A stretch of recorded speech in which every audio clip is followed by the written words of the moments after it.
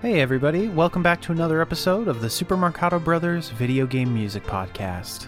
Thank you so much for joining us. This is the podcast where we share and discuss the very best in video game music. My name is Carl Brueggemann. And I'm his brother, Will Brueggemann. It's time once again for another episode where we focus on an installment in the Ys series. This is one of our favorite series of video games and game music. It is. And it is a series of RPG games that we were actually not familiar with before we started this podcast. So the cool thing about, I think, our relationship to the Ys music is that, not to say it's objective, but it's entirely 100% based Not on nostalgia. how we feel about the musical compositions, because neither of us have experience playing the games. And it's like, you know, I didn't play many of the Final Fantasy games, but still you grow up with it in the popular culture. You have an awareness of like chocobos and... Well, yeah, when I first heard the Ys 1 and 2 music on the PC-88, I had no idea that it was fairly beloved and popular, and there's a lot of people that liked this music. I just thought it was some obscure Japanese game, and I was so excited about it. And then when I dove in more, I was like, oh, okay, you know, this is actually well known for the music. But yeah, in any case, I'm excited today because this is a title that we've loved. We've loved the music of this for years, but I think it's kind of an underappreciated title in the series. I think there's a lot of people that might not be familiar as much with this music. Today we're going to focus on the Super Famicom entry, Ys 5, Lost Kefin, Kingdom of Sand. It's an interesting score. Now, the crediting we do have on here, we have Meiko Ishikawa, Naoki Kaneda, Satoshi Arai, and Atsushi Shirakawa.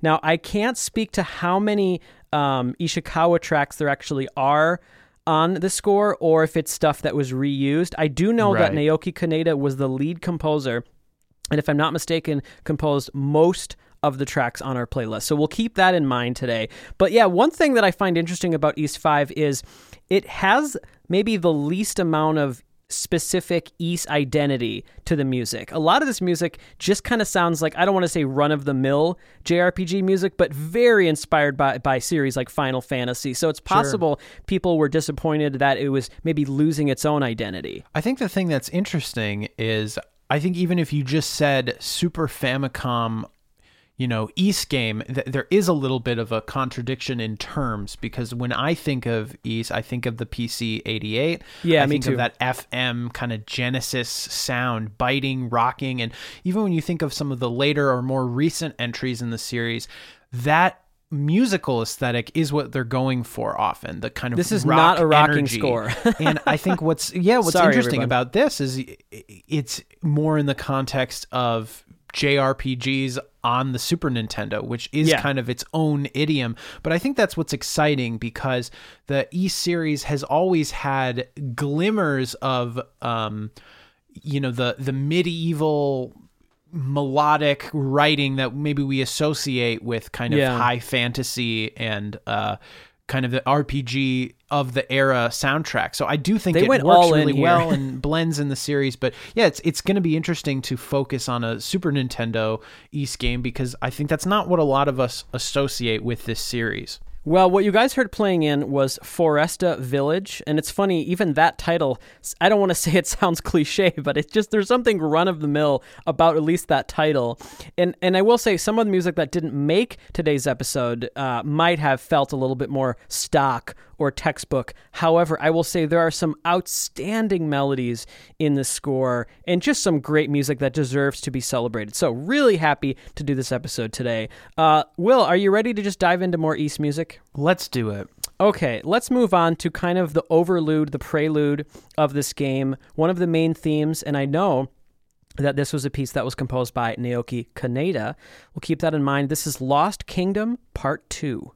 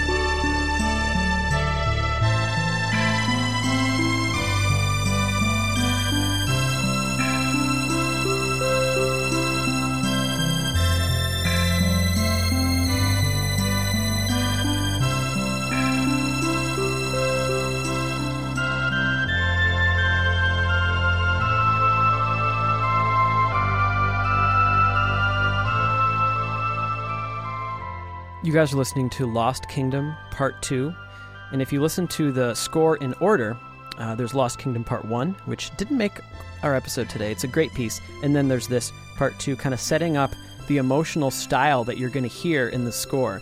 And this definitely lets you know the vibe of the score. Very melodic, very beautiful, more in common with other RPGs on the Super Nintendo than necessarily previous Ys games, in my opinion. This is the same year, 1995, that Chrono Trigger came out. And so, yeah, there's some similarities to that score here and there. But in any case, a beautiful melody, a beautiful way to start out this episode. It makes me think, like a lot of Final Fantasy music does, of Ennio Morricone in that sort of like 60s film music sound where it's very melodic, but not necessarily always, you know, this giant old-fashioned symphonic orchestra. It's sort of like the birth of this more hybrid kind of sound where the kind of pop and rock music sounds of the day are mixed with the more old film music style. And I think a lot of Japanese game composers were very influenced by that composer in particular, but also just that period. Particularly just how melodic it is, oftentimes this is a wonderful melody. Solo instruments and the arrangement of this, the harmonic choices, the melodic gestures. It has that sort of Western connotation. Western not as in like America, but like the genre of a Western, of this kind of a melody that's both folk and also a little has like a heroic quality to it. It's sort of modal. It's that timeless thing where it's really nice, both old and new at the same time. I remember this on, what was it, the Ys Part 2 episode that was still way back on our Season 1 when we focused on basically Ys 3 and onward. And I remember we played this on that episode. It's a really beautiful start to this game. Well, let's keep going. We got some great music to play for you today. Let's move on to Freezing Shadow, again from Ys 5.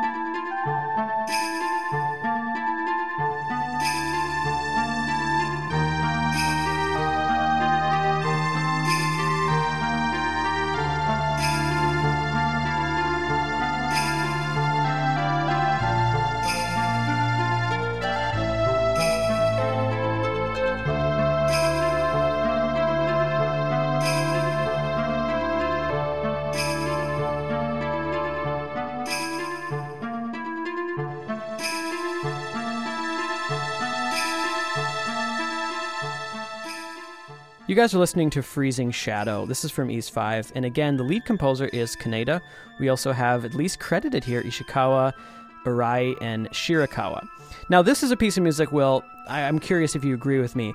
This is a solid piece of music, but it's so influenced by Final Fantasy, in particular Final Fantasy VI, to me. Right. This is a year after that game came out. It's not that it's not valid. It is its own piece of music. It's a strong piece, but it just feels like it almost fits more in the Final Fantasy series. I don't know. What do you think?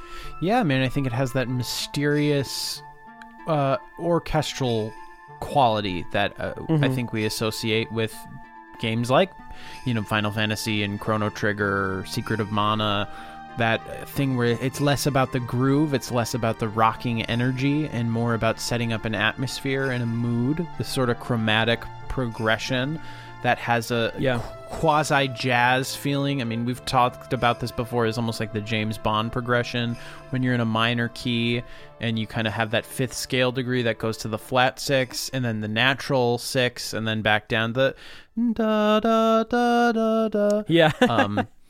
But so there's a lot of, it makes me think of forest music and things like that. But also I think just hearing these instrumental colors, these samples of the Super Nintendo, in this kind of composition, it is going to make us think of JRPG music. And I think these are the types of gestures and sounds that you and I try to evoke, you know, if we're making like an In Days of Old track, or in cases when we've worked on game projects that are evoking this very sound. I think there is this sort of like, it's something specific, but it's also kind of broad. I think there's just a quality to using these instruments on the Super Nintendo that it doesn't take much for it to evoke our sort of nostalgia and our associations with the other thing. And that's part of the thing that I think is just fun about getting into video game music, because if you grew up playing games and liking game music, there's going to be so much stuff you haven't heard of that will give you an instant feeling of nostalgia. More of a good thing is a good thing. I mean, I don't want to rail against this track. I just find it interesting, and I wouldn't be surprised if there were some people out there that when they listen to the E5 soundtrack, like, it's kind of just maybe generic, or at least for the E series, it's maybe losing track of what was special about it. So I understand that. I don't necessarily agree, but I understand that. Now, what's cool is Naoki Kaneda. He's a great composer that had worked on other Falcom titles in the Brandish series, apparently also in Ys 4, Legend of Xanadu, a lot of other good games, even some recent games like Ys Memories of Celceta, apparently he was credited to. So kind of a long-time composer. But let's move on here. What do we got next on the playlist? We have a piece called Thieves of Brotherhood. This one is very exciting and funky. Here we go.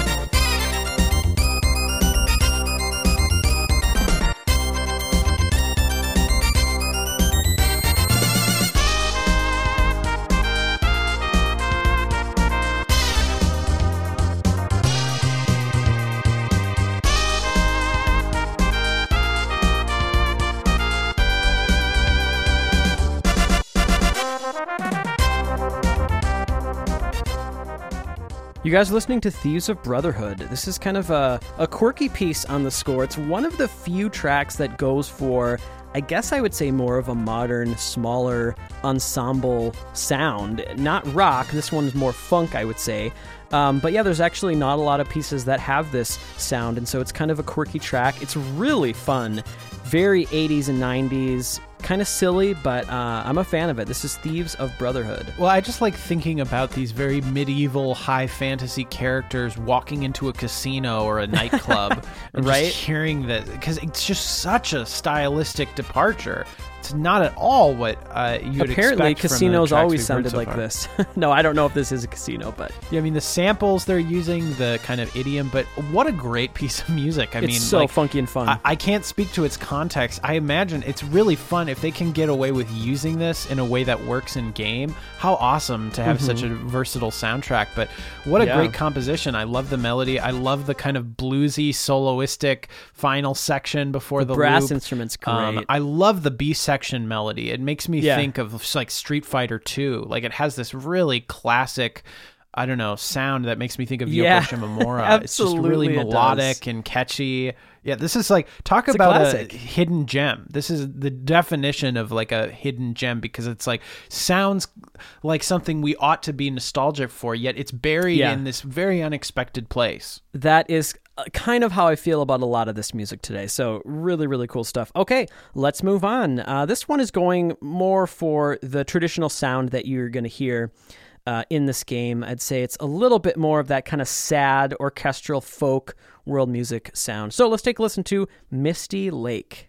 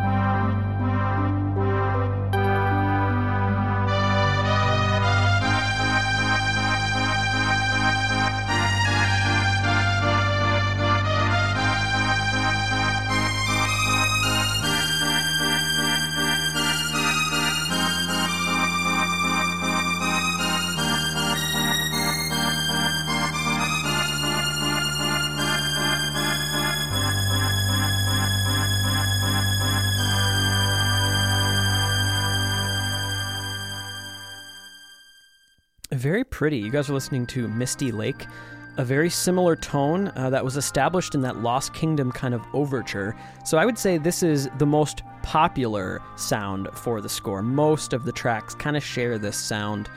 Will, if you were to describe the sound that you're hearing in this track, it's familiar to us. We've heard it before for video game music, but what are some of the things to you that come together to make this style? I would say a long line lyrical melody that's fairly meant simple to tug at the heartstrings. It's that blend of simplicity and complexity that's born out of two juxtaposed simple elements. So we have a simple melody and a really simple chord progression. And simple, especially in terms of how it's voiced, just these kind of parallel triads moving, very diatonic at first, yet the melody holding that long tone gets juxtaposed with each one of those harmonies. So that complexity, it's born of the movement of two elements. That's something we hear in Japanese game music so much. It's part of what makes it appealing. It's like two really simple things that when they're together become more than the sum of their parts. And also that what I also think of is sort of like JRPG impressionism. A lot of seventh chords, occasional landing unexpected on the nine, non-harmonic tones. I love landing when the melody on the lands on the nine. Arpeggios, harp-like, dreamy passages, strings. I think classic. These are all techniques that I think we associate. And I think also an underlying rhythmic drive too. Like when we have that sort of quarter note pulse being accented, there's something about that makes me think of like Shin Onagashima, or it makes me think of Chrono Trigger, or there's something about like Japanese composers in a ballad where occasionally there will be this like quarter note pulse that gets emphasized. For sure. It's not necessarily like getting even close to a groove or rocking or something, but there is, it's not forgetting about its responsibility to rhythmic momentum. It isn't purely just a wash of like Ravel, Debussy kind of sound and color. I know what you mean. It's a nice balance. Measured. Yeah, it's not boring. Not to say that that other music would be boring, but yes, you're not going to lose your attention span with that music. Okay, now this is cool. This one embodies a little bit more of that filmic heroism that we get in a lot of JRPG scores. It's really good. This is Wind Knight.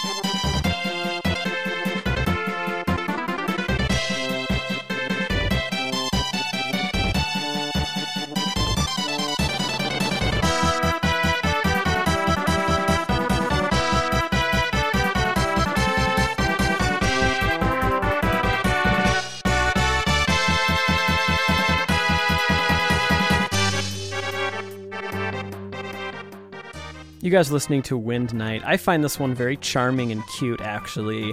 It has a sense of excitement. It's very rousing. There's a kind of a march feel to it, and it overall is kind of going for like this filmic hero theme, but it's so busy, and the implementation is so adorable here. I mean, it's not a big sound even for the Super Nintendo. It's this kind of smaller scale sound. So yes, it's exciting, but yeah, there's still this folkiness to it and maybe a busyness that you wouldn't get in a movie, and so I find it very charming. Yeah, it's very on the nose, as they say. Like, it's so kind of cutesy and sweet for what it's going for. I mean, a very Celtic Dorian modal theme here. That opening section is so Uematsu. I mean, those weird chromaticisms, those rhythms, the sounds.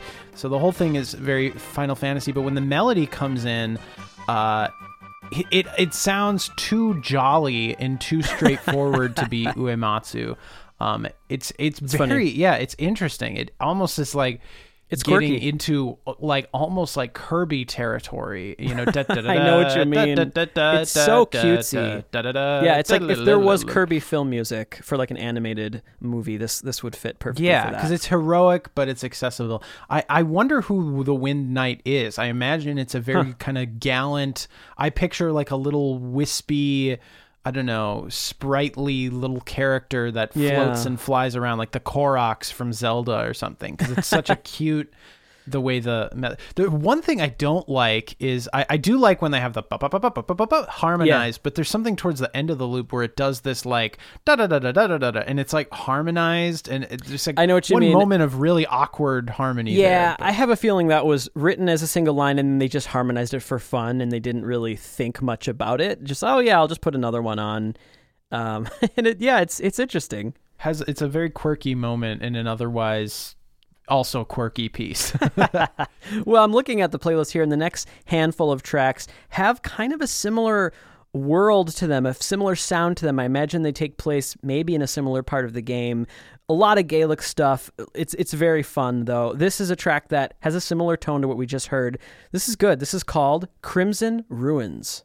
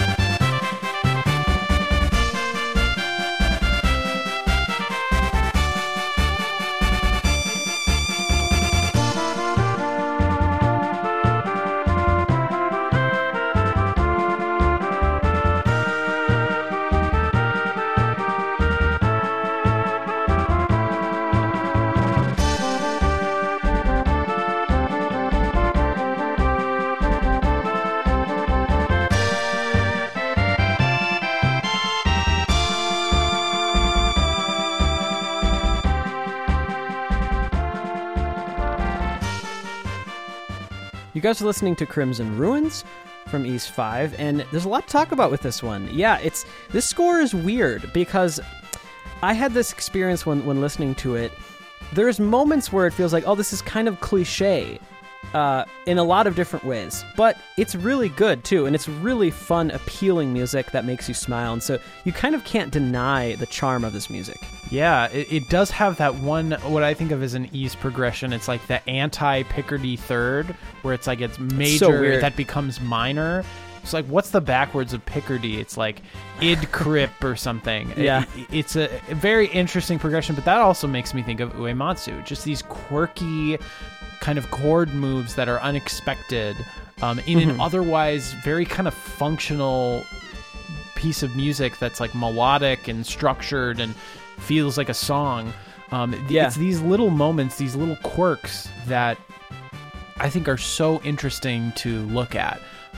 Moments of an unexpected chord, moments of a surprising melodic shift, changing a meter for one bar, things like this that are the earmark of what I think of as kind of like the post-Beatles era of songwriting, where you have a lot of untrained musicians that are really talented and instinctual, writing songs and breaking rules, but they're not always aware that they're breaking rules. And there's just something so free and exciting about that I think has absolutely had an impact on a lot of media music composers. This track is so interesting because it goes to so many places and it does break rules and it's quirky, but it's oddly catchy too and satisfying. When it comes back to that loop, it is a very catchy melody despite the quirk. That's something that I'm really fascinated by, is kind of doing unexpected or surprising melodic, harmonic, rhythmic gestures but making it feel catchy. I often think some of the most interesting writers, you could describe them that way. I mean, I think you could describe John Williams' melodies that way. We think of him as writing these classic tunes that we can all sing, but they're very quirky too. It's like part of what makes them memorable is they'll use these really large, unexpected leaps, or, you know, in between a very standard section of kind of open chord tones, then you'll have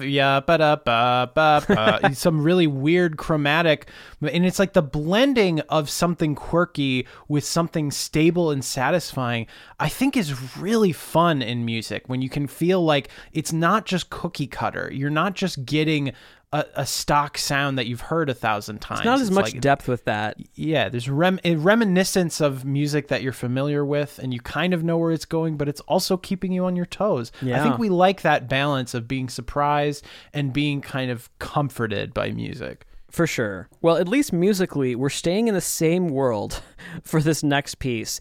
We're in the Dorian mode again, but this piece has some elements that reminds me of Uematsu's compositional style. It's a catchy piece of music. It's one of my favorites, actually, from Ys 5. Let's take a listen to Charged Trial.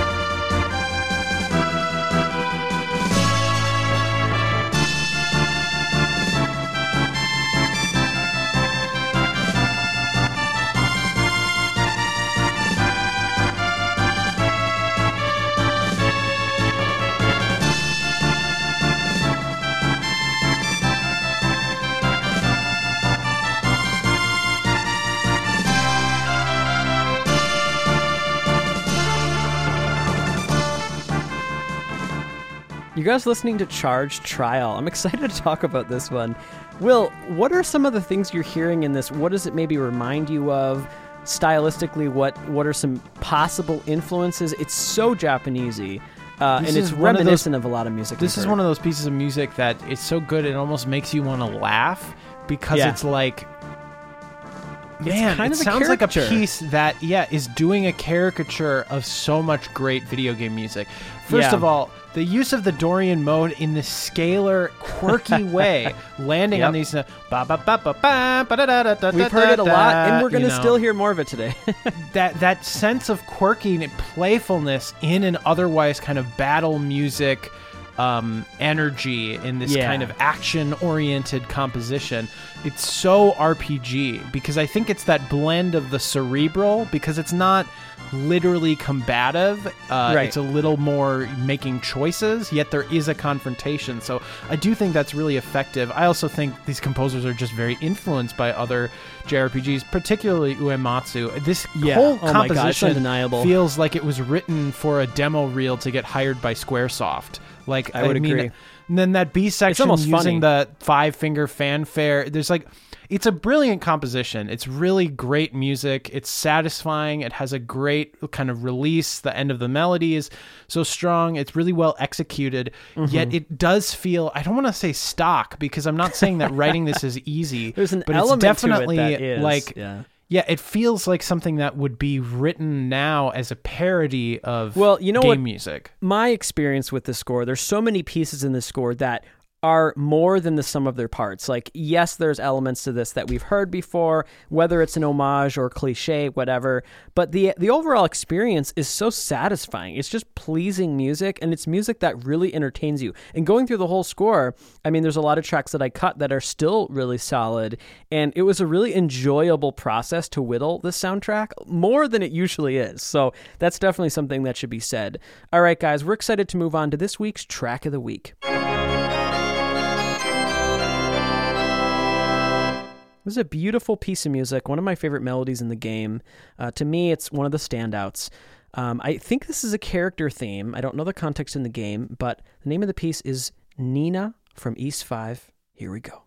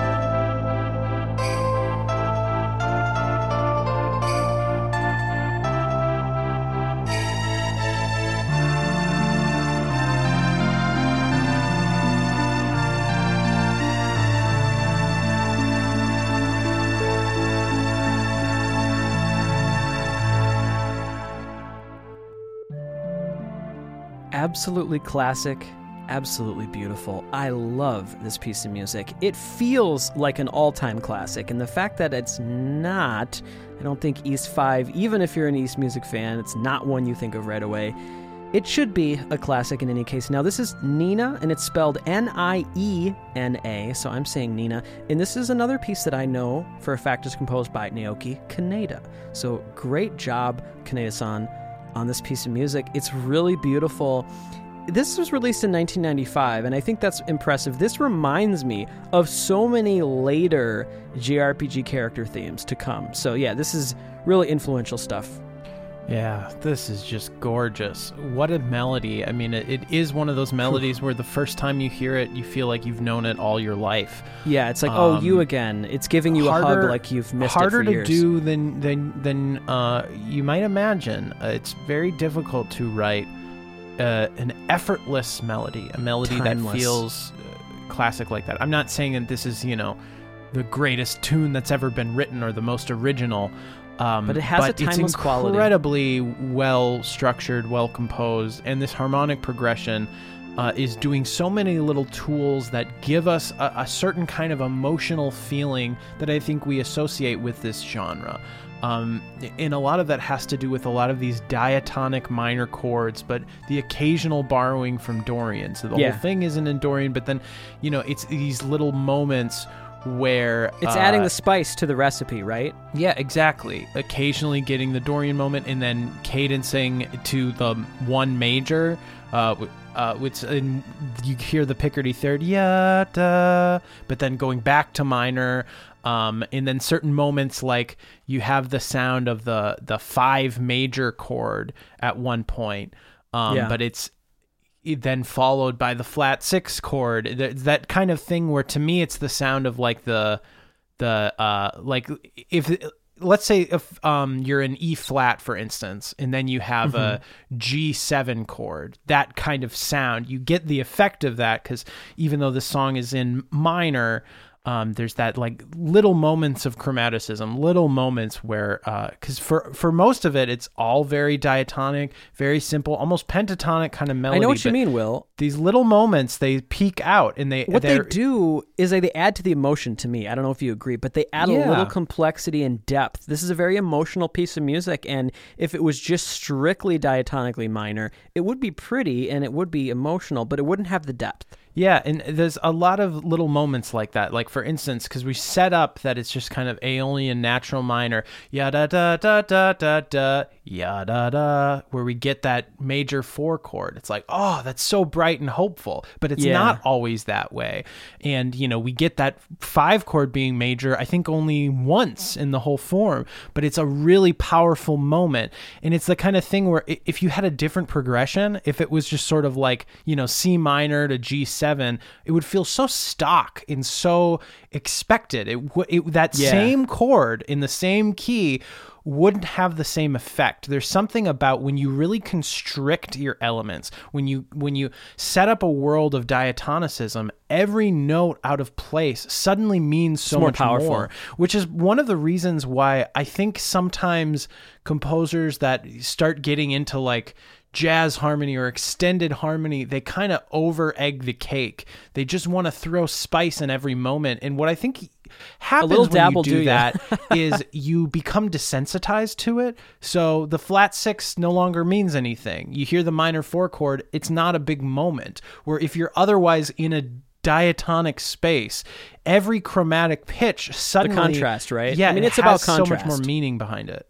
Well, this is an absolute classic for the podcast.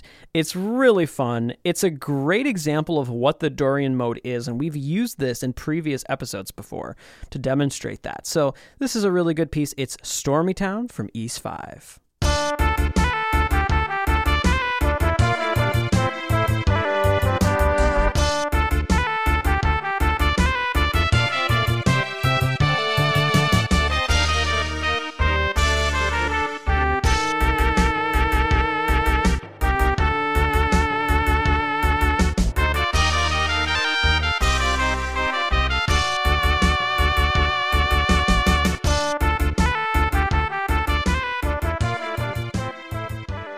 Such a jam. You guys are listening to Stormy Town, a very quirky and charming piece of video game music with a capital V.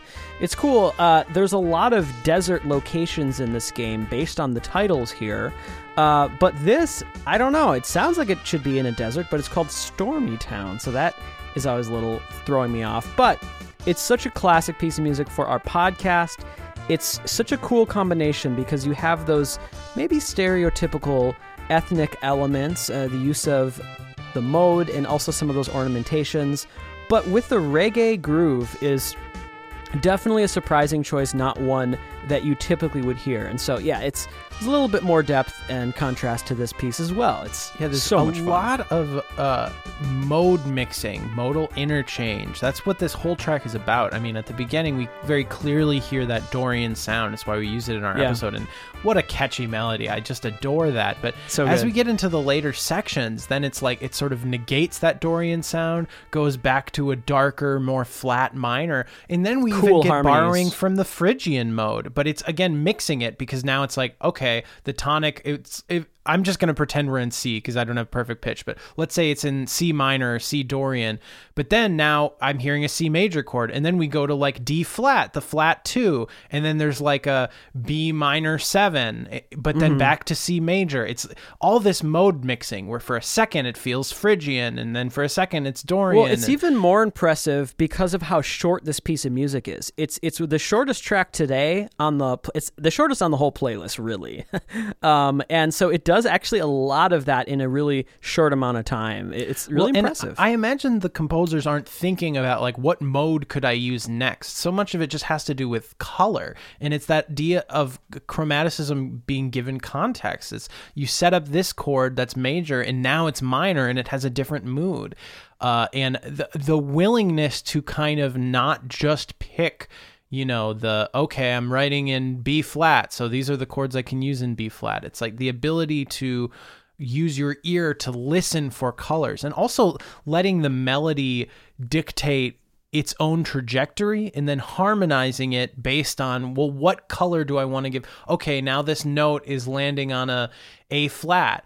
well, I could do an A flat major and also chord, or I could do a... It's so impressive because it's fun to analyze and you can go under the hood, but it's also just fun to listen to for anybody. Yeah. It's just a fun piece of music. I love the ornaments. It's so kind of almost cliche, but I also love how it grooves. It reminds me a lot of, I forget which character theme it is in Chrono Trigger. I think it's like Frog's theme, or there's a song in that game that is like a character theme that's kind of groovy like this. So I love the mixture of that like medieval folk sound with a kind of groove that has a more like funky connotation. Yeah, this particular piece, Stormy Town, was composed, it looks like here, by Satoshi Arai. So that's a composer I would like to check out more of their style. Okay, we're still in a little bit of a desert area of the game apparently, because this next piece is called Desert Climb, Clime. Let's take a listen.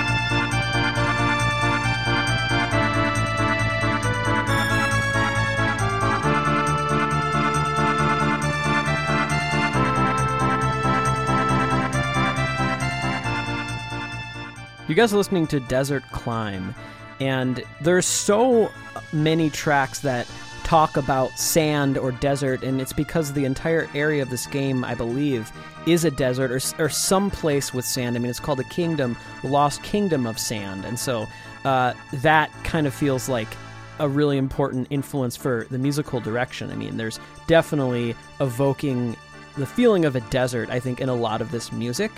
And this track is another quirky one. I mean, the melody is kind of weird, but again, it works. Yeah, it's another one that is, again, in this sort of idiom that we've established. I mean, the sound of the tambourine makes me think Zelda, like Lost Woods. Right. But I love how orchestral it is, with it going for that like suspended cymbal roll into these big moments. You can tell it's going for a big kind of epic film music sound, which I think is part of the fun. I'm glad that they didn't just try to do the old stock Ys sound, because one of the advantages of the Super Nintendo is, for the first time, you could score your game like a movie and make it sound orchestral and big and full, and I'm glad that they wanted to take advantage of some of those musical techniques. Yeah, me too. Because something like this wouldn't be as effective on the Genesis. And also, I just don't think they would have gone for that on the system. Knowing that they had those channels and the tones that sound chip produces, I just really don't see them even going for that. I mean, so, I think that's part of it. You play to your strengths. There's a reason why, the Cuphead score doesn't sound like this. I mean, it's like you write music to the ensemble that you're writing for. There's a reason that it's like the Mario Galaxy music sounds different than the Mario Kart 8 music. It's like there is this sense of you write for the players and you give them stuff that they're meant to do. These obviously aren't real players, but the Super Nintendo sounds a lot better doing stuff like this than it does doing something like Earthworm Jim, or doing kind of like the stuff that always sounded kind of cool and funky and edgy on the Genesis just always ends up sounding kind of dumb and quirky and out of tune on the Super Nintendo, where like this orchestral stuff is just so dazzling, and I think it activates your imagination. So a very thoughtful choice, and one that a lot of composers did make in the 90s, of kind of scoring SNES games in this sort of larger than life epic orchestral symphonic style. It's so fun. Well, I'm excited to move on to this next track. It's also very exciting and very heroic. Let's take a listen to Break Into Territory.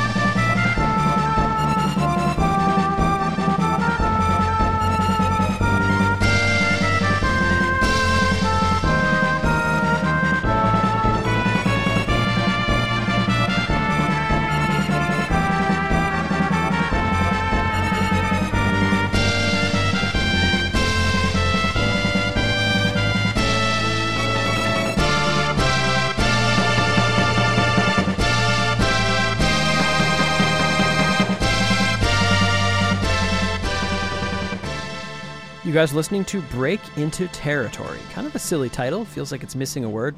Which territory are we breaking into here? But yes, this is from Ys 5. And what's cool about this, as we approach the end, kind of the end of the episode, the end of the score, it's going to get a little more epic, and there's going to be a little bit more injection of classical music in some of these tracks. And then there's one piece where it's going to go very far into that direction. So that's cool. Yeah, it feels like we're heading towards the climax, maybe. Yeah, there's a lot of sense of that heaviness in the military march-like quality. These very kind of stable, consistent rhythms, but accenting certain offbeats and stuff. That's in a very textbook. Common kind of textbook style in battle music and film action music, at least back in the day. I like the kind of how simple the arrangement is, honestly, that it's like oftentimes you just have that bass line and melody and not a lot of harmonic support. And the harmonic support gets implied by the kind of counterpoint between these elements. So once you get that counter melody, how that's working with the melody implies the harmony, but we don't just have a bunch of pad-held block chords. Well, yeah, I mean, I think this is a very solid piece. If it is a battle track, it's up there with some great 16-bit battle themes. Very effective, would work really well in the game. It's not going to distract you, but it's going to propel you. It's going to motivate you, and it is just a great piece of music that does stand up just for the listener. So I'm a fan of it. Yeah, me too. I feel like I need a sip of coffee before we get to some of this more activated music. Yeah, this will be a nice reprieve then for you, Will. This is something that's kind of different. It's a little darker, a little more mysterious. It's called Sand Castle. Here we go.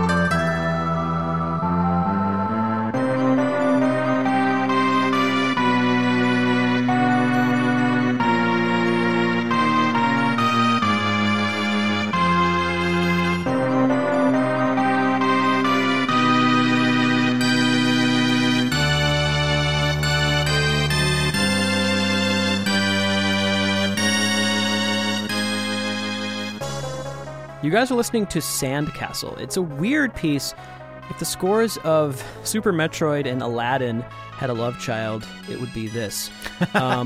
Yeah, there's a lot to talk about in this. It's a quirky piece. It's kind of a standout piece.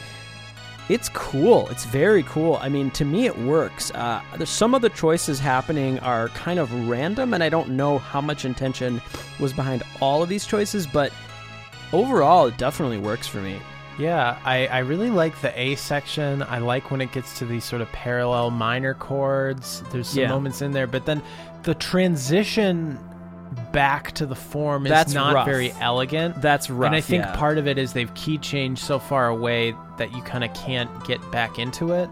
But I wish they would have found a solution that doesn't draw so much attention to we're modulating. This is a big major chord. Well, and one thing is I don't know if it's a full loop. It definitely does loop at that moment you're talking about, but I think there might still be more material to come. So it's a kind of deceptively long form, I believe. But in any case, yeah, it's quirky. I mean, there's not, like I said, not every single choice you can kind of sign off on, but as a piece of music, it's evocative, it's interesting, and I think it would work really well in the background of the game. Especially, imagine, we talked about this last week, imagine if you're a young kid playing this game. I mean, this is going to get your imagination just firing. Totally.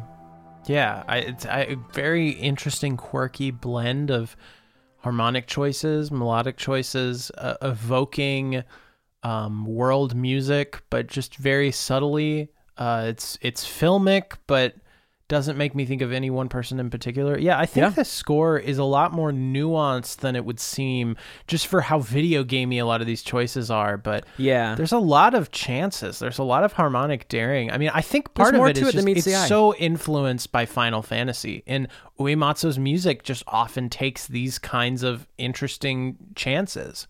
And I think that's what influences this game the most. There are examples, and maybe it more often is tracks that didn't make our episode today, but there are examples on the score where it feels like just this kind of soulless imitation of Uematsu, and there's not much on its own to really celebrate. But there's plenty of examples on today's episode where there's a lot to celebrate. So yeah, more than meets the eye to Ys 5 music. Okay, this is very beautiful. This is a variation of the melody we heard in Lost Kingdom, one of the main themes of the game. It's a real tearjerker. Let's take a listen to Oasis.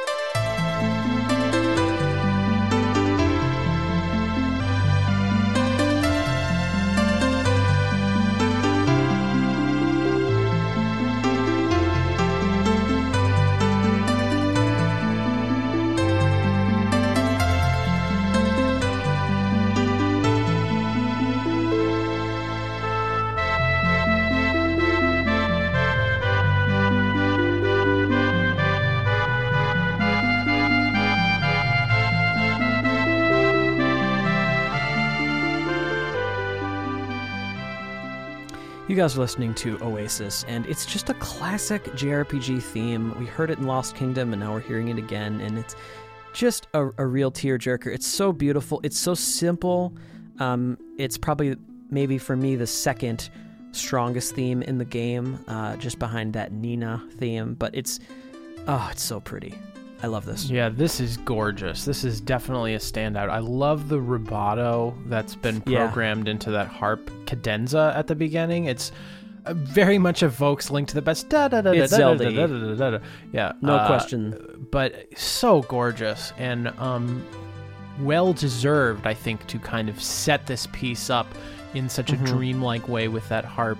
It does what this soundtrack does best, which is kind of articulate in musical terms what we love so much about JRPG scores. The heartfelt melodic motions, the blend of diatonic and occasionally borrowed chords, but a lot of that kind of classical meets jazz, because we're not just dealing with triads here. Often there's the ninth, often there's the seventh. It's that attention to detail, especially like when writing arpeggios, that it's not just one stock template. It's not ya da da da da da da da. Yeah, I know what you mean. And then I don't know. At least for me, the experience listening to this melody, it's such a knockout melody. It's so timeless and beautiful, and some people might disagree with me, but if this was in a more popular game that was released worldwide, I do think it would be a classic. It would be one of those character themes or location themes, ballads in any case, that would really stick with people, and we'd be hearing it performed, live to this day. It's just, It feels like a classic. I mean, imagine this with a beautiful solo violin, like this piece with harp and violin. Yeah. Just how gorgeous would that be? Even just piano and violin. I mean, it's a gorgeous melody. Make it really happen. Well composed, Internet. and you wouldn't have to change a single note. That's the other thing that I love is this composition. I'm not going to say it's flawless, because what does that mean? Music is subjective. But you wouldn't need to change a piece. You wouldn't need to arrange this to make it idiomatic for something. It's just a great composition. Mm-hmm. Beautiful melody, really well written and well implemented too. I like the attention to detail, particularly at the beginning. Well, we're moving into the end of the game, I imagine, and so we're going to get a little more intense, a little more epic. And as we proceed, we will hear, again, a little more classical influence injected here and there. Let's take a listen to Battle Against Fate.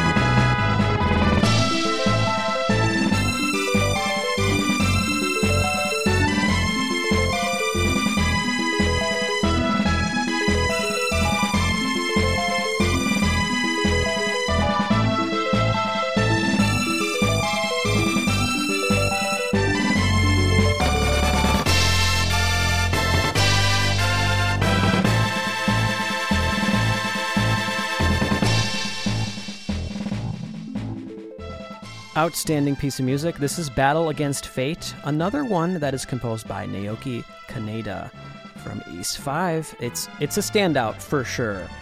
You can hear a lot of emotion in this, and imagine you're playing this game, and this, I think, happens near the end of the score, and so to me it feels like you're gearing up for the climax. It seems like there's a lot at stake. Just listening to this, I feel like this sense of I need to go out and do something important. So I can only imagine the context in game. If anybody knows the context of some of these tracks, drop us a comment. We'd like to know. But yeah, this is a great piece of music. I really like the rhythms of the opening melodic motif. Yeah, da da da da da da da da. That it's a strong shape. It's strong rhythm.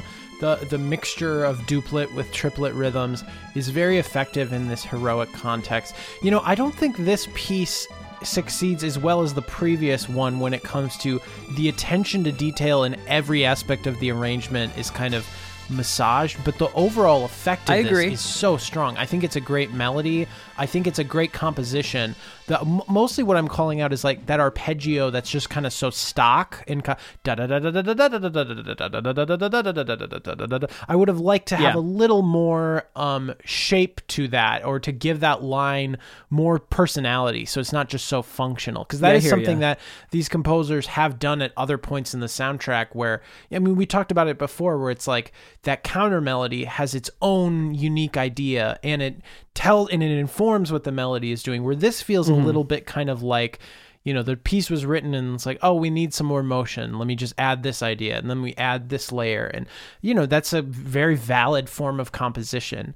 But it doesn't have that sort of like ready for prime time. You could give this to an orchestra and it has all the detail that it necessarily needs. It's a very effective, functional piece of music. It's not one of my favorites in the score. I'm looking in the soundtrack here, and the parentheses for this battle against fate is Kefin Tower. And so, I believe you're kind of approaching the end of the game is what it seems like to me. All right, let's move on. This next one is called Death Spiral.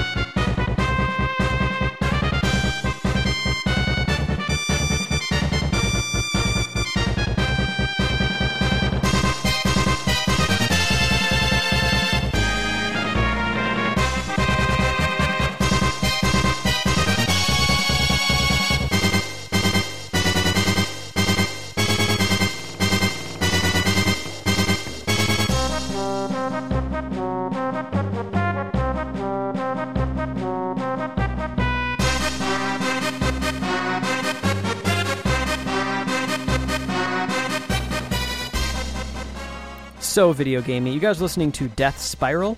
On the official score, the parentheses here is Leader's Battle. So yes, we are listening to a battle theme from a JRPG game that was only released in Japan on the Super Famicom in 1995. Man, what a great era for fans of video game music. This is good. Certainly, there's so many daring harmonic choices here. You can tell it's influenced by film music and John Williams. I mean, it's like what we talked about before, that quirkiness, the unexpected note in a melodic line, the unexpected chord, a very sort of free-flowing chromatic sense of harmony that's accessible, that's easy to follow, but not contained within one key, a lot of parallel triads.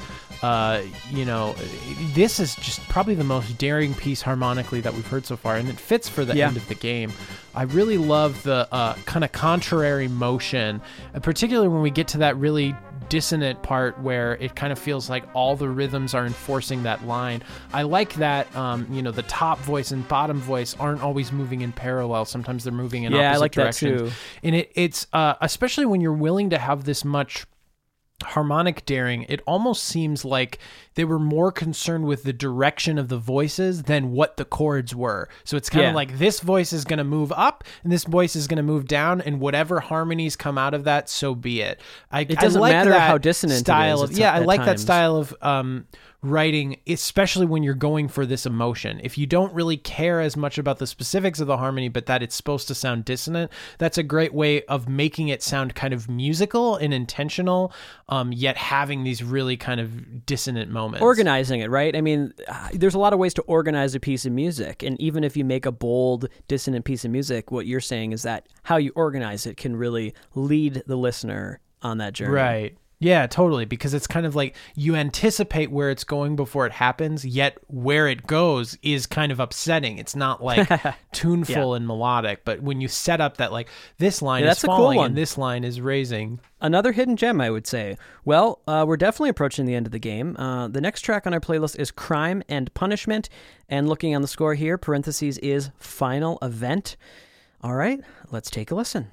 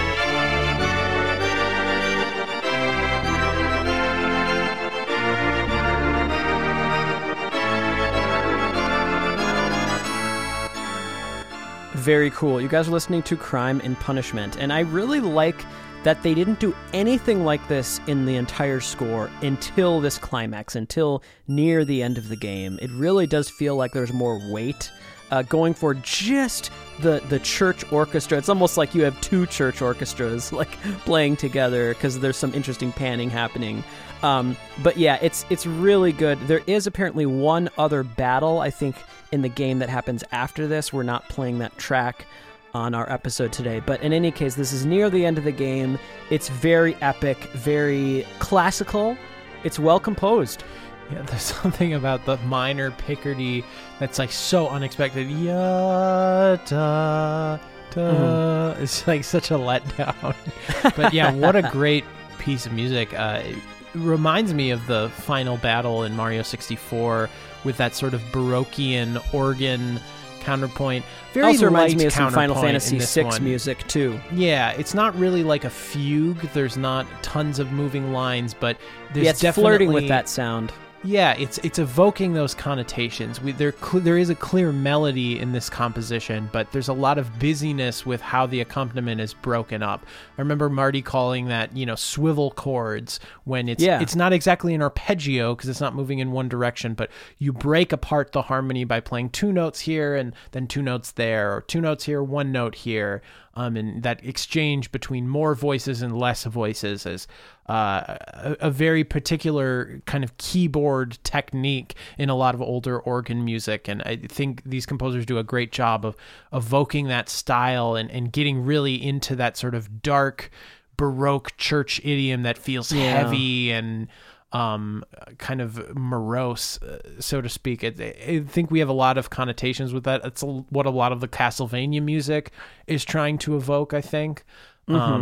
This doesn't have the sort of quirky fun of that, but it's a really excellent composition. I like how much they commit to the style. Me too. There's something so effective about, for a final battle or some final part of a game, to just go to the church organ. I mean, there's a lot of games that do it, and it kind of always works. It's kind of an easy choice now to do that, but if it ain't broke, don't fix it, I suppose.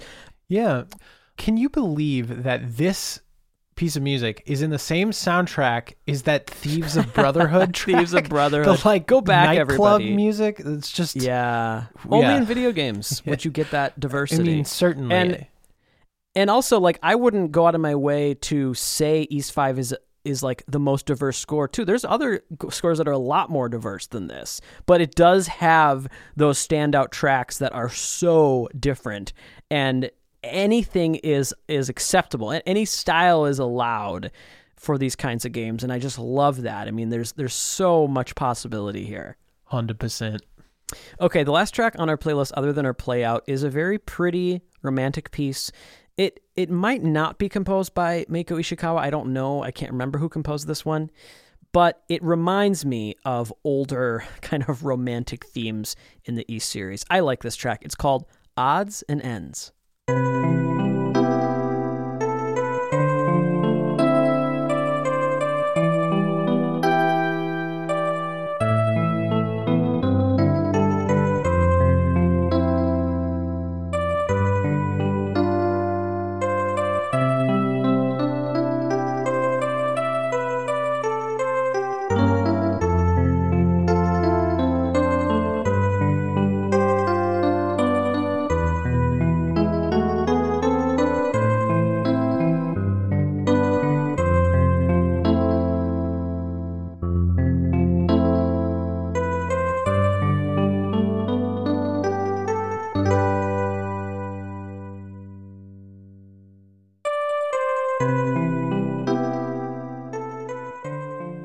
Simple, short and sweet, and beautiful. You guys are listening to Odds and Ends from Ys 5.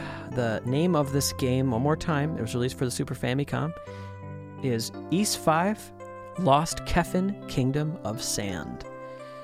Oh man, this is a really good score, and I'm glad we were able to spotlight on it. I do think it's slightly underrated. It's not one I hear people talk about a lot, and it's kind of quirky, and I understand some people might not, if they're, fans of classic Ys music, I don't know how they'll feel about this one, but I love this music.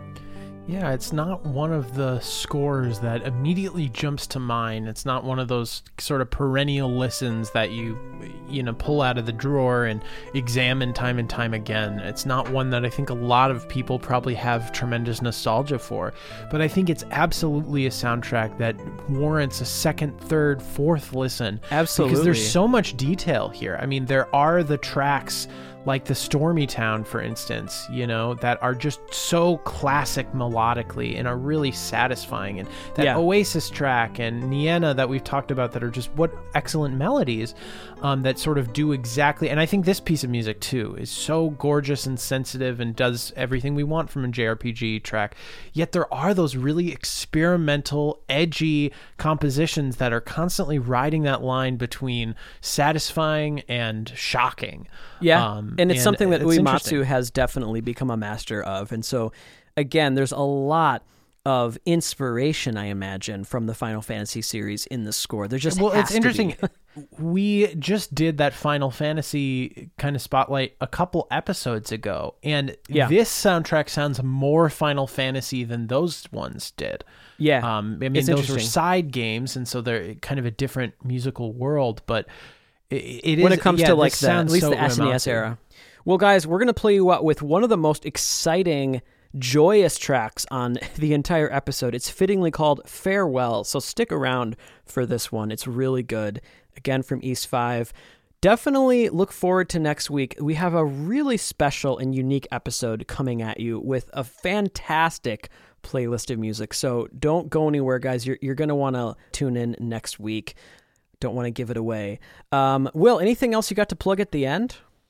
I don't think so. I want to thank everybody for their comments about last week's episode. People seem to really enjoy having Travis on the podcast, and we just had a blast getting to talk with him. So we definitely want to have him back. We'll have him on for again. Another episode topic. I'd love to find some way of getting into like a really jazz-heavy score that he could kind of speak to some of his knowledge and expertise in playing and stuff. I just think it would be interesting, and I know he has some kind of video game jazz arranging projects that he's been working on in the pipeline. So it might be fun to have him come back and talk about one of those at some point. But yeah, absolutely. I'm glad people seem to really enjoy that episode. Quick little plug here for me. Your guys, if you're listening to this when it comes out, it is February 1st. This coming Friday, February 5th, I'm putting out a chiptune compilation album from music that I've submitted to Battle the Bits from April 2020 to January of 21,